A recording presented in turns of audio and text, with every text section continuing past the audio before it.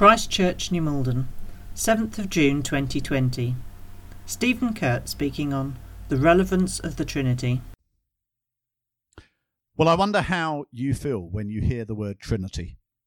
It's a rather churchy term, isn't it? And one that can therefore make people less used to church feel somewhat on the outside. But in reality, there are very few Christians that are particularly comfortable thinking about the Trinity. And it's only partly because understanding one God in three persons can seem rather strange and nonsensical. It's more because the doctrine of the Trinity can seem so abstract and unrelated to our lives. Other Christian beliefs are far more obviously relevant. The death of Jesus, for instance, is what brings us God's forgiveness and rescue.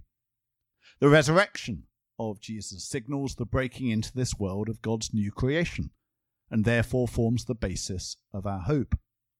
Over the last couple of weeks, we've seen a similar relevance, I hope, in the ascension of Jesus and the coming of God's Holy Spirit at Pentecost.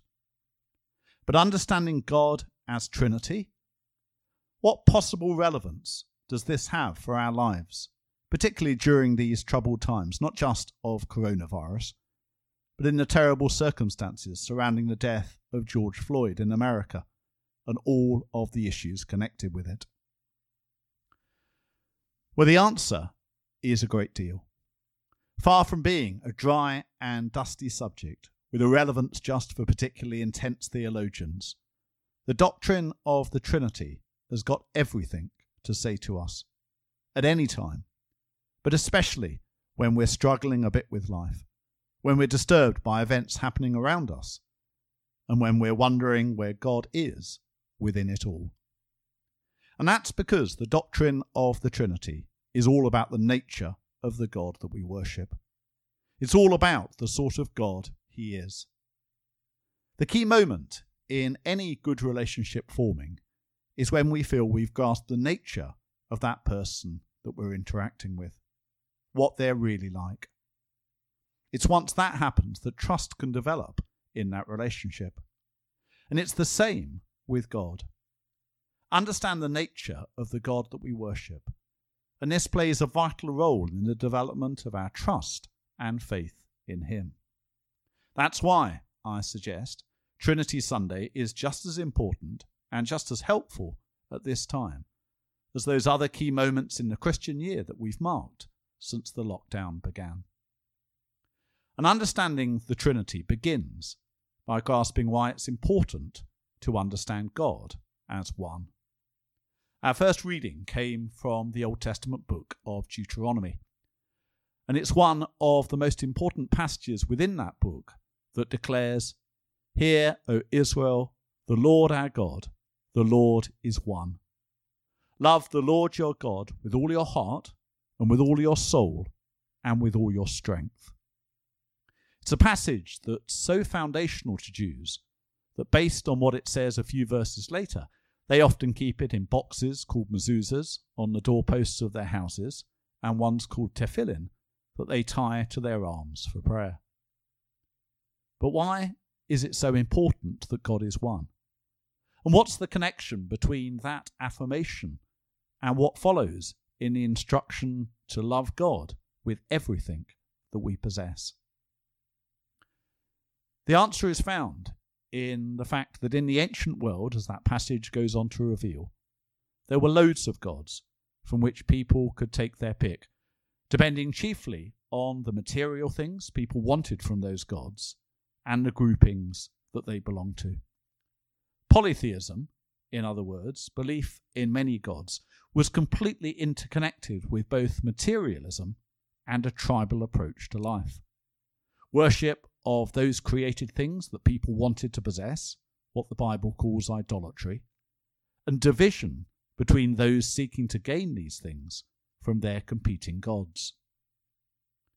And it's not really that different today, with materialism and division, if anything, more rampant within our culture.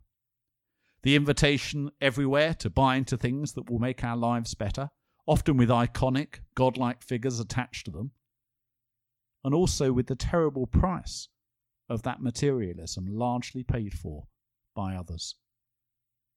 But not entirely, because it also fails to bring the satisfaction it promises, leaving us instead restless and anxious, leading to more and more problems within our society. Belief in the oneness of God is the antidote to all of this. It's the antidote because it says that there's one God who created this world and is therefore distinct from everything within it. He can't be merged or confused with the things he created. He is the sole giver of life, and created things aren't. And the reason this is important is because when we make that distinction between the one God and the things that he created, we put those things in their proper place as good but created things that can and will bless us when we put them below God, and can and will curse us, other people and the world, when we place them above him. That's why the command in that passage to love God wholeheartedly comes directly after the affirmation of his oneness. Acknowledging the oneness of God leads directly to that undivided love for him, and as a result a much healthier approach to life and all the good things that he's given us. It's no coincidence that despite the hardships that it's brought, many people feel that they've moved closer to God during this lockdown. Some of you have commented that the provision of these services has played a role in that. It's partly because so many of those things that we're used to relying upon have been taken away.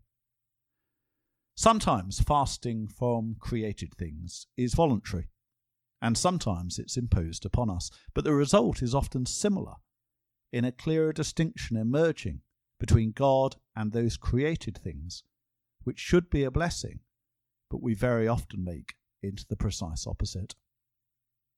So it's the start of June, and a time of year when I'd normally have become completely absorbed in England's summer programme of cricket.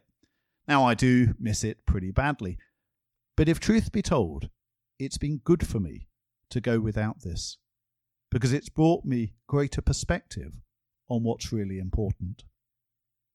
We all have our equivalents, good things intended by God to bless us, but which we can become so absorbed in that they become destructive by, for example, making us deafer to the needs of others and the world about us. The oneness of God provides the theological rationale for why such detoxes from these things are good for us, and it explains why many of us can see the benefits that have come to us through this coronavirus crisis, as well as those things that have been more negative. So, God's oneness, a crucial part of understanding him, which couldn't be more relevant to our lives. But there's more that needs to be said if we're going to understand how this God who created the world, and is therefore completely distinct from it, is at the same time intimately involved within it. Now, there are some who would say we can't have it both ways, that if we want to affirm God's oneness and his distinctiveness from the world, we have to deny that such a personal presence of God within it is possible. Islam is a world religion that probably more successfully than any other avoids idolatry. And this is something that Christians should respect and learn from. But do we therefore have to say, as Muslims do, that God is not just distinct from the world, but he's separate from it as well? That we can know God's will, but not his personal presence? That any claim to know God as Father is to open the door pretty swiftly to idolatry? Well, the answer to this is found, I believe, in the first place by recognising that a Jewish understanding of God is very different from this. Read the Old Testament and we see the emphasis upon a God who's distinct from the world and yet at the same time intimately and closely involved within it. That's why there's such an emphasis upon God's presence amongst his people. God is holy and therefore utterly different, But through first the tabernacle and then later the temple, his holy presence was nonetheless alongside his people, guiding and reassuring them, challenging and comforting them. Belief in God's oneness also points to the undivided commitment of that one God to his creation, which is why the Old Testament prophets firmly believed that this God wouldn't and couldn't leave his world in the state that it was in, but instead would act to rescue it. And what this all shows us is that the God who is transcendent over this world, also coming amongst the world, first in Jesus Christ and then through his Holy Spirit, is totally consistent with this picture. The New Testament's revelation of the one God as Father, Son, and Holy Spirit isn't a break with the presentation of God in the Old Testament. It's the full revelation of that God.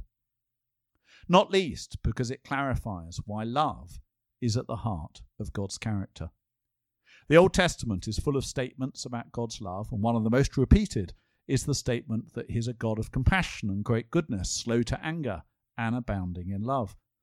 That's a phrase that, with certain variations, occurs first in Exodus, but then at regular intervals in the Psalms, Jonah, Joel, and elsewhere. But when Jesus and then the Holy Spirit come to fulfill that rescuing love of God, we also see Jesus speaking about the love between him and the Father, helping us to realize that God actually is love. That the one God is, in his essential being, a community of loving relationships between the Father, the Son, and the Holy Spirit. The God revealed as Trinity, in other words, is love. And the reason this is so relevant to us is because the message of the Bible is that we are invited into this undivided community of love. Earlier, I mentioned the tribalism, as well as the materialism that springs from the failure to acknowledge the distinction between God and the world that he created. And during this week, we've of course witnessed the most appalling example of such tribalism in the dreadful killing of George Floyd, which has rightly brought so much anger and revulsion. Belief in the oneness of God is a rebuke to such tribalism, because it declares that everyone is equal in the sight of the God who created them. To use the phrase of the week, Black lives matter every bit as much as others. But belief in God as Trinity takes us further by declaring that the God who is love and has made all human beings in his image invites us into this community of love on completely equal terms. No one is excluded on grounds of race, status, or gender, because with all of our diversity fully recognised and valued, we're nonetheless intended to become one people in him. The Bible's vision of the church, different people from very different backgrounds, and with all of our different gifts and insights brought into one single community. That vision is completely founded upon the community of love that is the Trinity. It's why the same Paul, who speaks of God as Father, Son, and Holy Spirit, also says to the church in Galatia, "There's neither Jew nor Greek, slave nor free, male nor female, for you are all one in Christ Jesus." Dealing with coronavirus is tough, and this week has brought further home to us the mess that the world is in. But on Trinity Sunday, when we remember the full revelation of God as Father, Son, and Holy Spirit, let's allow that understanding of God its full relevance, and through this place our faith and trust further in him. Let's allow it to displace the materialism and tribalism that our lives can so easily slip into, with all of their destructive effects upon this world. During this coronavirus crisis, many of us have recognised a bit more how our constant quest for material things is a really negative force in the world, not least because of all the pollution that we're currently having a bit more of a break from. We've also realised a bit more clearly the importance of self-giving and community, as our understanding of the real heroes in society has changed from celebrities to workers in, for instance, care homes and the NHS. The murder of George Floyd is a further wake-up call to how vital it is that we firmly reject any form of tribalism and seek to form united communities of love for all. And understanding God as Trinity, God inviting everyone into that community of love at the centre of his being, that speaks powerfully into every single bit of this.